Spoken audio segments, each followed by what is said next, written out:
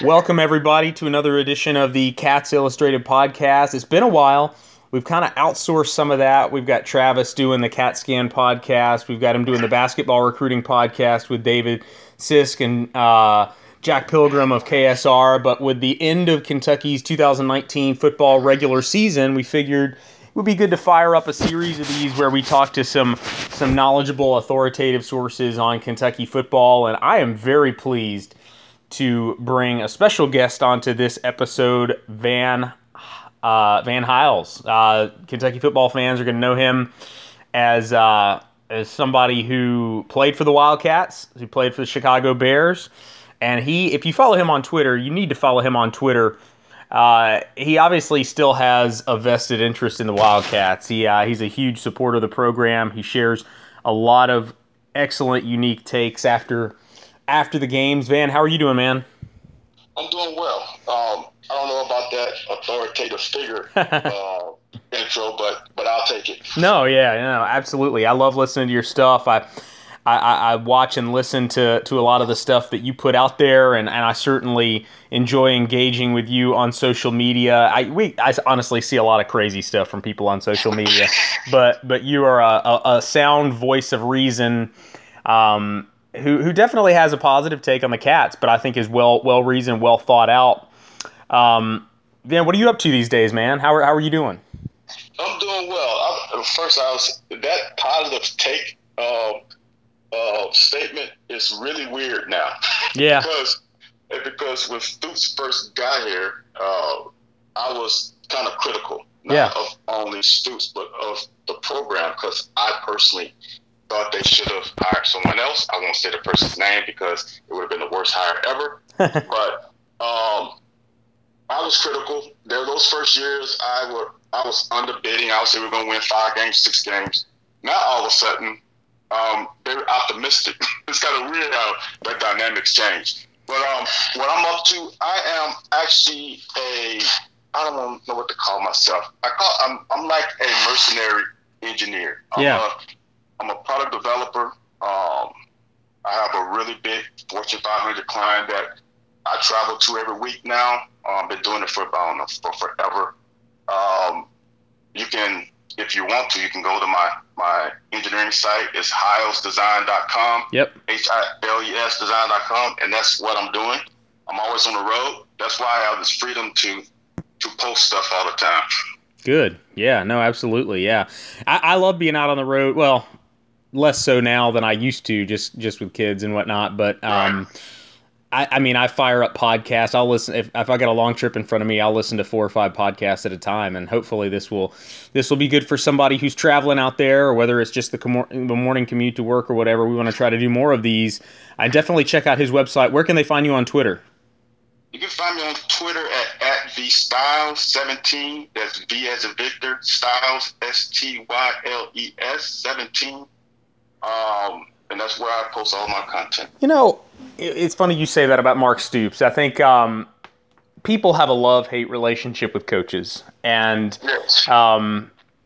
The way that you framed that, the guy you thought they should have hired, it almost makes me think you're going to blurt out Bobby Petrino's name or something like that. But Who? Bobby Petrino. Yeah. No. We won't get into it if you don't want to, but No, that was, honestly, I'm not gonna lie, that was it. Yeah. Well, you're not alone. Yeah, I mean, you're not alone. I mean, there's a lot of people out there who, and I'm not one of those people who just trashes Petrino. It went south at the end at Louisville, and this year makes him look really bad, but people forget. I mean, he won just about everywhere he was before that. And, I mean, if you can get past the fact that he's going to run scorched earth over your program and he's going to leave you in a pretty bad shape afterwards, he's going to win, you know? Right. Well, here's the thing with Bobby, and this is why I thought he was the option, is Bobby has never had a great defense anywhere he's played. That was not his – obviously, he's an offensive coach. But the thing that I thought personally that we needed for recruiting-wise was to create this excitement like Hal Mumme did, which I'll go into that maybe, is that we needed an offensive excitement to probably get some of these guys that we wouldn't normally get. Because obviously the state talent pool is very shallow. So we needed to entice high caliber players to come to Kentucky, in my opinion at that time, by creating a gimmicky offense-ish. So, and obviously Stoops has proved me wrong with his ability to infiltrate Ohio and Michigan, which I didn't think would be possible. Yeah. When I played at Kentucky, we had Ohio players. We had plenty of them. We just didn't get the players that Stoops is getting. It's kind of I didn't foresee that when they hired him. I'm with you, Van. Like I'm on record. Even before I became the publisher of our site, I was a fan before I had to turn in my fan card back in the day. I don't know if people remember this, but I thought Kentucky had to hire either a Mike Leach, or I thought Kentucky needed to hire a Paul Johnson and be that program that was just different, because I didn't think it was possible to recruit Justin Rogers, Samuel Anele, Trayvon Ribka in the same class. I mean, 4 or 5-star defensive linemen. They might end up with 4 or 5-star defensive linemen in this class. I honestly didn't think that was possible at Kentucky, and I think a lot of it is the investments that they made in the program, coinciding with Kentucky really rode the SEC wave. I mean, for a long time, Kentucky was a have-not in the SEC, but I remember back in the late 90s, the Big Ten was just as good as the SEC. I mean, and now you go into Ohio, and these guys only grew up watching SEC teams win national championships.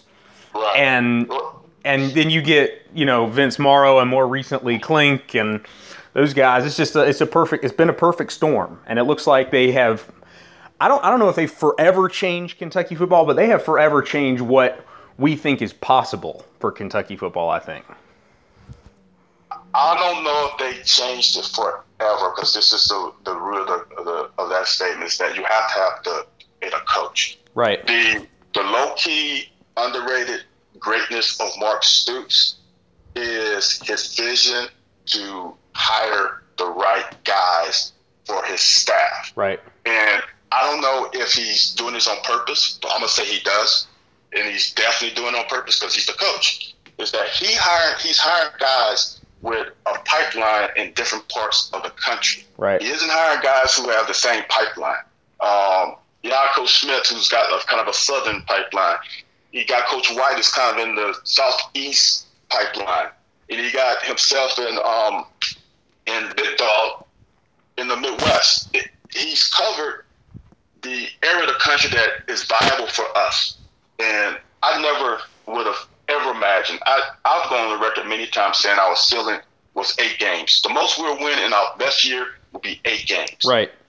He has changed that tremendously. Yeah. I think we can, next year, I really think that this year actually helps us more than us going 9-3, going 7-5 with what happened to us. It's going to help us more next year, because now that the guys' confidence was high after 2018, now they have this different kind of swag that we can get over anything.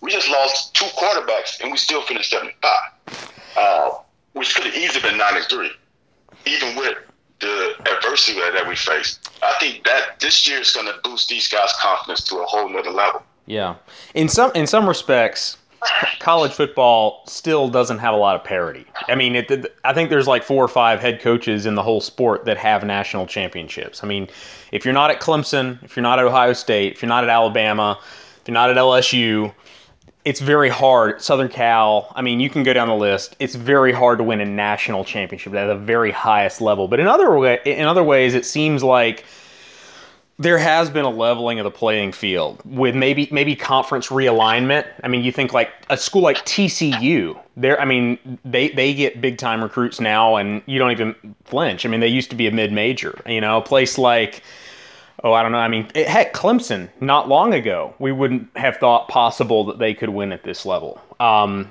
I think it's Baylor, right? Yeah. So I think conference realignment.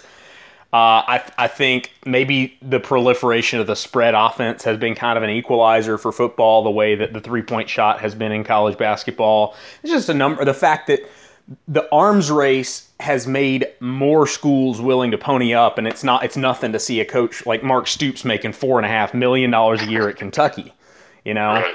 So it's a whole range of things, and I'm with you. I didn't think it was possible for them to recruit at this level, and so I agree. I don't think he's forever changed Kentucky football, is to say they still have to have staff continuity and the right coach, but now you can dream that Kentucky can pull in 10, 4-star players in a recruiting class. And if you can do that, then you can win the SEC East if other circumstances line up, you know? Exactly. I honestly thought this year could be our year. I had us finishing 10-2, and I actually beat that inside. I thought we could finish with 11 games. Yeah. But next year can line up even better if, like you said, the pieces fall into place. If Fromm goes to NFL, because Swift is gone. I don't trust Florida. And people say this whole 10-win game is a mirage for me. They have eased into this because of other teams not being as strong. Mullins is a great coach, and he's doing something with the talent that he has on that team that is way beyond what people really think, because they always think of Florida as the brand. But Florida talent level isn't what it used to be. Right. That's right. And he's doing some incredible things with that program, because they really don't have a quarterback. I'm just be honest with you. Trask is good, but he's not Florida level quarterback that they have had. And they are hurting at the receiver position more than what they have used to have hurt at. If what's his name from, I can't think of his name, from Louisville, with the transfer over there, their defense would have hurt a little bit this year. He allowed the other defense in a little freedom because they had two great defenses in instead of just one. But the parity thing, I think there's actually more parity. There's always going to be your top echelon team, and that is in every sport. But the middle of the road has gotten really muddy. There are a lot of teams after that top tier that it's like that switches every year. There's a rotation of that 10 to 25 that usually used to be a kind of a solid number of teams. Now it can be anybody. Like Colorado has had a good year, I think, a year or two ago. Yeah. And they were down for forever. Like, there are teams who can pop up in that 10 to 15. Northwestern was good 5 years ago. There's just some weirdness. Illinois was good this year, which shocked me, even though I love Lovie Smith. But it shocked me that they won 6-7 games this year. There's a lot of parity in between because of the TV dollars, these conference networks. Right. Not everybody can pump in tons of millions of dollars into their facilities and entice these 17-year-old kids to come to their program. And let me tell you what I'm thinking about, what I've been thinking about Kentucky football. And I think the Louisville game was kind of a turning point for me. There was no question Mark Stoops had improved the program. But I think I picked Kentucky 8-4, 9-3 going into this season, and you kind of throw out all the preseason projections because of how the quarterback situation played out. Yep. But there was a part of me that wanted to pump the brakes, because I was thinking they went 10-3 last year, but they had two of the program's greatest players of all time, in Josh Allen and Benny Snell. They had the most senior laden, the most veteran secondary, with the most NFL players that you're ever going to see at Kentucky in a secondary. They had Jordan Jones, who was an all-time tackler at Kentucky. They had, they had C.J. Conrad, George Asafo-Ajay, Bunchy Stalling. They had a lot of things fall into place, and they won a lot of those 50-50 games with those seniors. And so there was a part of me, I didn't think the bottom was going to fall out. I didn't think they were going to win 5 games. But I didn't know if they were going to go back to where they were in 2016 and 17, which was like that 7-6 kind of program. And they're 7-5 now, but here's why it feels different. Going into the season finale, I didn't know if the defense was real or not, because there had been so much bad weather. There had been some backup quarterbacks. But against Louisville, I mean, even though the weather was bad, you could just look at those dudes and tell they're different. Like, it's not the 2016, 2017. Like, this could be one of the top 10 defenses in the country next year. Like, this could be one of the top two or three defenses in the SEC. I mean, I've never seen anything close to the size, the physicality, the athleticism, especially on the front for Kentucky. I mean, what do you think about when you see this defense flying around like they did against Louisville? I mean, that was, I haven't seen that amount of talent on a Kentucky defense in a long time, ever. Yeah, I would start with this, is that the talent is undeniable, And when I switched was when I came on the field last year for the Peach Bowl ceremony. Yeah. And I saw this to look at him from the stands is a totally different perspective than to get on the field with him. Yeah. And I was like, my mouth dropped because I haven't seen anything like that ever. And I was like, okay. And I said at the beginning of the year, I'm like, Benny and Josh overshadowed the team. Mm-hmm. That team was good. That team was excellent for us without them. Because, like I say always, defensive ends cannot wreak havoc unless there's push up the middle. And I came into the season saying we have almost the exact same front three. We are going to be fine because now we have two guys who are threats for the sacks. And we got an unbelievable second year of these guys in the system pushing up the middle. It's going to be tough for quarterbacks to step up in the pocket. With this Louisville thing, I said it from the beginning. I posted this thing about the defenses that they scored all their points on. They feasted on poor defenses. Their offensive line, fans of their left tackle, Beckham, he's a freaking beast. He's a monster. He is. Watching him on film. Like, all pro. If they didn't have him Saturday, they would have scored no points. Yeah. Well, he pancaked at least 5 they almost didn't. I mean, the first drive, it takes sometimes a little while for this Kentucky defense to get their feet, settled in. And once they do, I mean, that was a floater on 4th and 11. It was kind of a fluky play. I don't even know if Atwell is who it was intended for. And he got matched up on a linebacker. And then they let their guard down before the half. But they might as well have been 45-0 because when they needed to get a stop, they got a stop. It should have been 50-something because we should have, on that fake field goal, we should have scored 7 on that. We missed a couple blocks. Yeah. And on the other one before that half, we should have scored 3 points. So we should have had 7 more points. Yeah. The turning point for me also was that the game last week against Tennessee Martin. Mm-hmm. I don't know if you remember throughout the history, we have always had problems in this third, I'm going to say, cake game. Mm-hmm. And not problems like we don't win, but problems where we just don't execute and we don't show that we are a true SEC team. Kind of last year, Middle Tennessee, I think They completed something like 90% of their passes against them, and that was a close game. Yeah. In theory. Yeah. And it's like we have never performed. Even when I was playing, we played Louisiana Monroe. I think we lost that game maybe. It's like just that third one was always, but that game we showed that our front offensive line, defensive line is SEC, and that's the difference with all conference and everybody else. It's not the skill position. You can find a quarterback everywhere. You can find receivers everywhere because every team has, but you cannot find your Derrick Browns like at Auburn anywhere else. Ohio State is the only team that consistently get a defensive line like SEC quality. And we are at that level. We're not quite as explosive as LSU, Alabama, and Auburn defensive line, but we are very stout, though. And that's the difference between Stoops' era now and all the past eras since I've been associated, is we are very stout and athletic. Not as athletic as the top 3 or 4, but we're getting there. Yeah. And you stand next to Marquand McCall.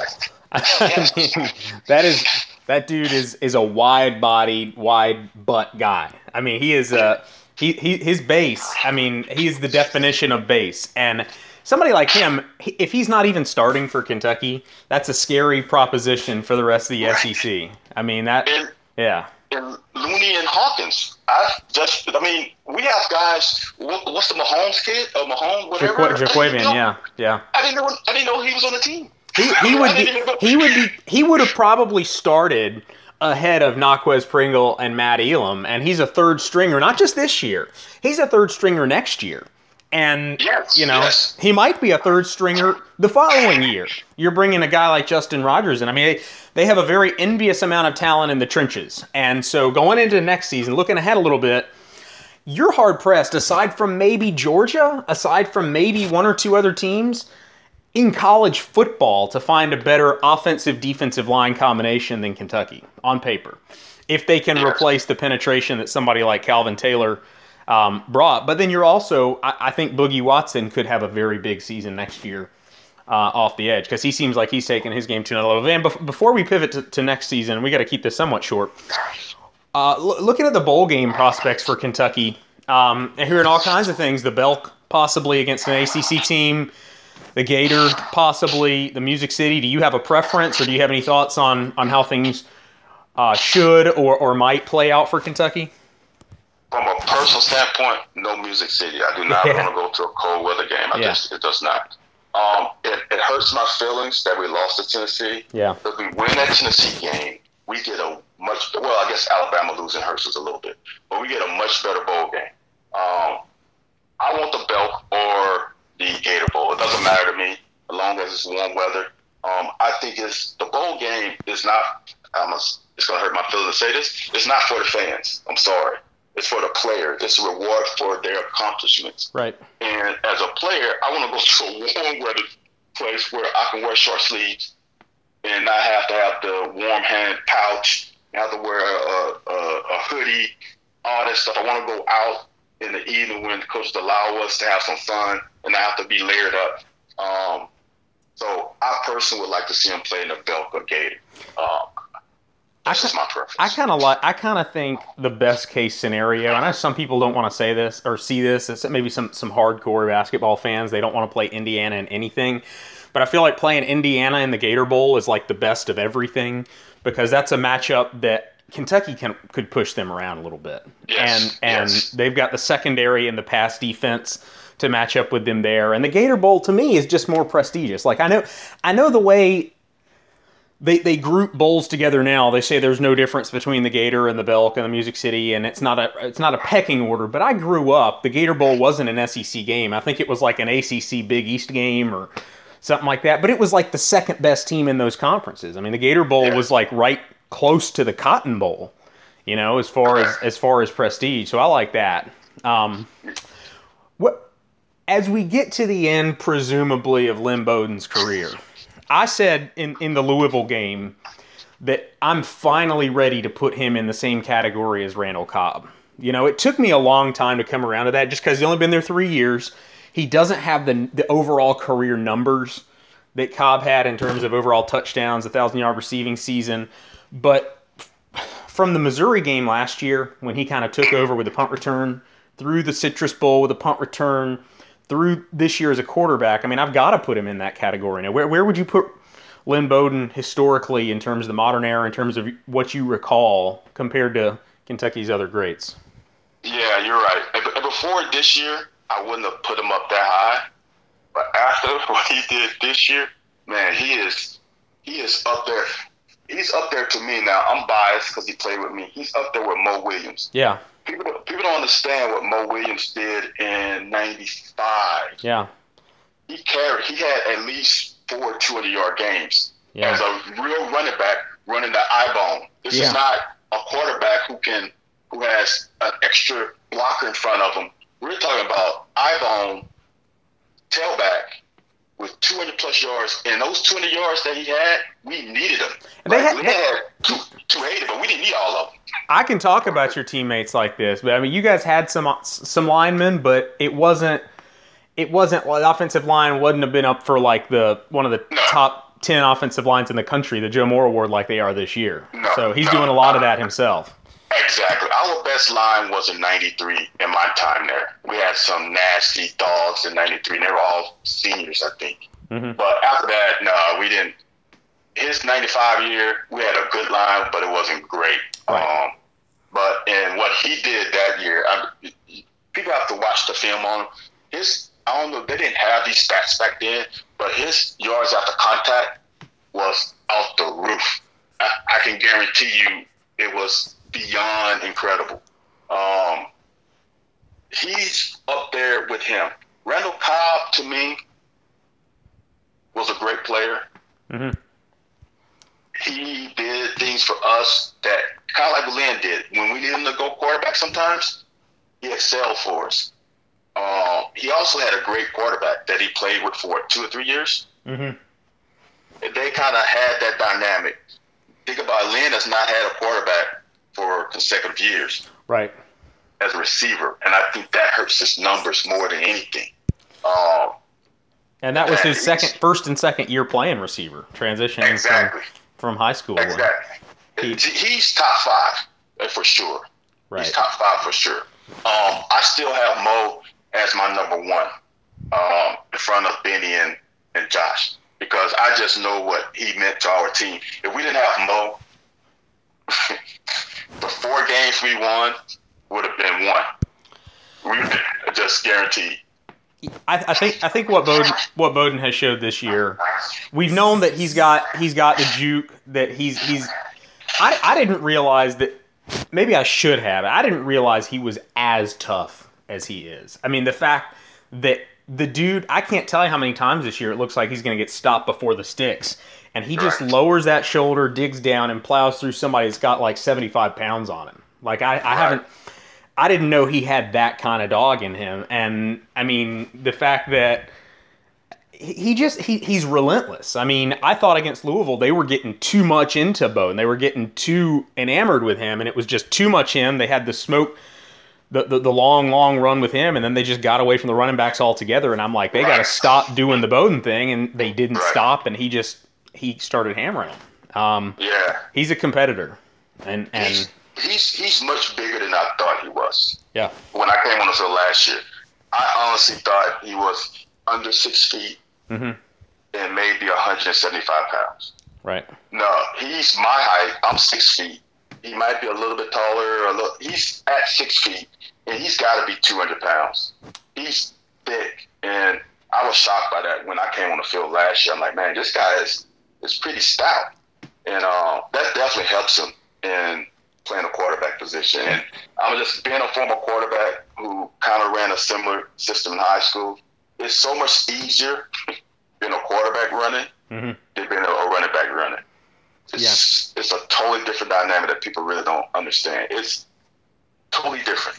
How would you explain that to people? What if you could? That might be tough to verbalize, but what are some of the differences in terms of being a quarterback and a running back running that might make it a little bit easier for somebody like him as opposed to a Mo Williams who did it from another spot?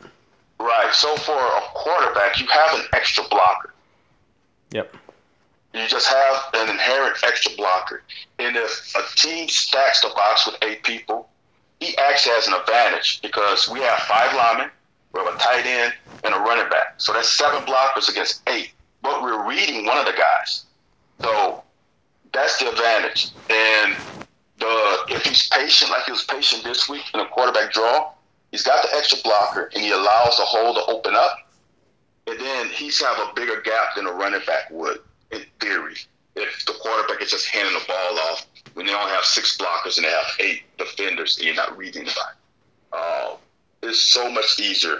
I ran running back and I was like, dude, I don't see how y'all do this. Because it's the holes are tighter, they close up quicker, you have less blockers. That's the easiest way to verbalize it. Mm-hmm. So, and we'll wrap up with this, and we can do some more episodes moving up if people enjoy it, and I'm sure they will. The big question going into next year, I mean, you're going to have to replace Calvin Taylor, you're going to have to replace Logan Stenberg, but the defense is going to be set. And, you know, presumably if Terry Wilson is healthy, I think the improvement that we saw from him early this year is very promising. You know, he's putting his offseason to good use. You know, he's going to be smarter and better in the playbook. I think the quarterback situation will be, you know, certainly improved from a passing perspective with him. You feel good about the running backs. The offensive line is going to be outstanding. But Bowden has just been such – I mean, he's pretty much been the offense for the last 6 or 7 weeks. I mean, how do you feel about the offense looking ahead to next season, probably replacing him? What level do you think that we can expect from them? It's gonna be better. I think I said a few weeks ago, the greatest thing about this season is now Eddie Grant has a whole nother group of plays that he would not have had if Bowden would have been a quarterback this year. He's got a back pocket of about 10 or 15 plays that he would have never created that now he can use with Terry. And Terry has, to me, I could be wrong, more straight line speed than Lynn. He's not as thick as Lynn, obviously, but I think he can hit the hole quicker. And he has longer speed than Lynn.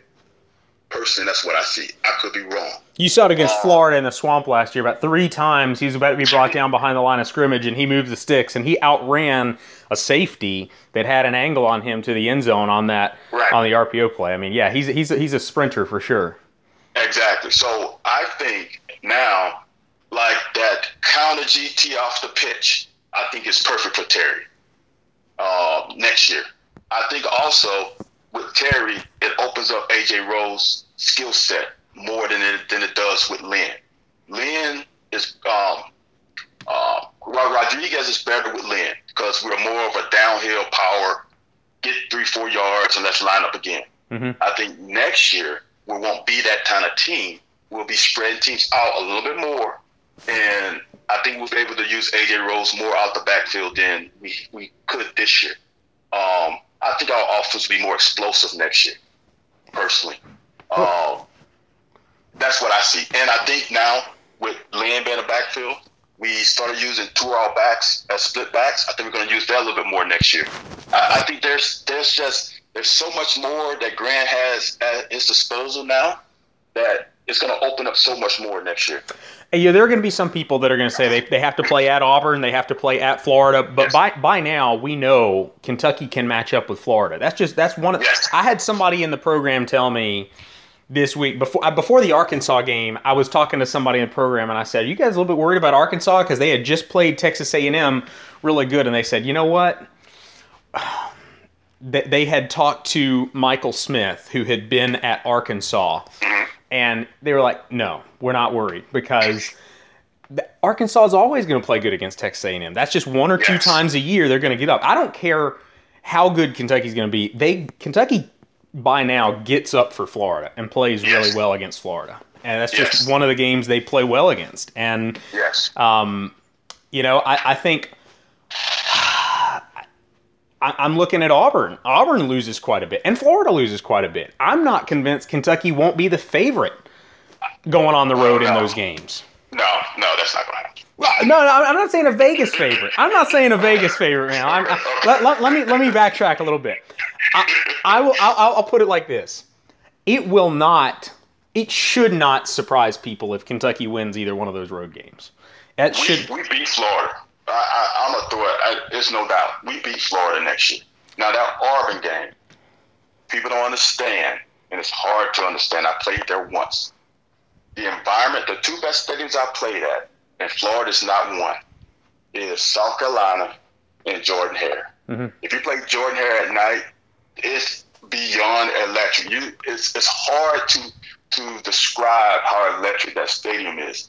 It's going to be very difficult. And I'm telling you, it's going to be a night game because we're probably going to, at most, have 2 losses. I'm thinking we might have 1.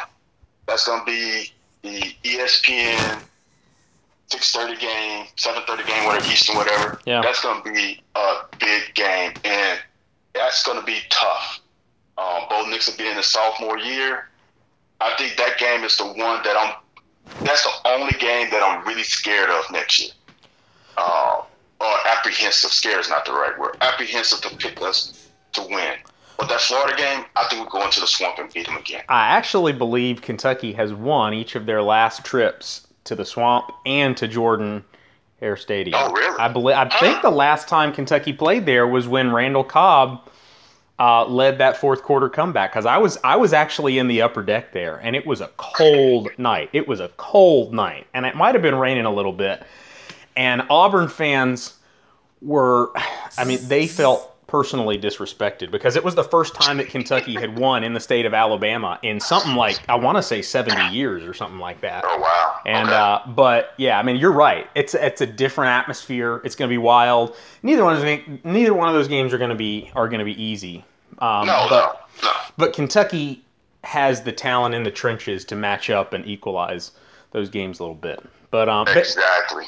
Van, I'm going to keep it short. Let's keep doing this if people like it. You guys need to follow Van on Twitter. He's going to pump out excellent stuff that all of you are going to enjoy. I really appreciate you joining us, man. No problem. Anytime. And this is, again, Justin Rowland, publisher of Cats Illustrated. Give us your feedback at the House of Blue, the football forum on Twitter. And thank you for listening.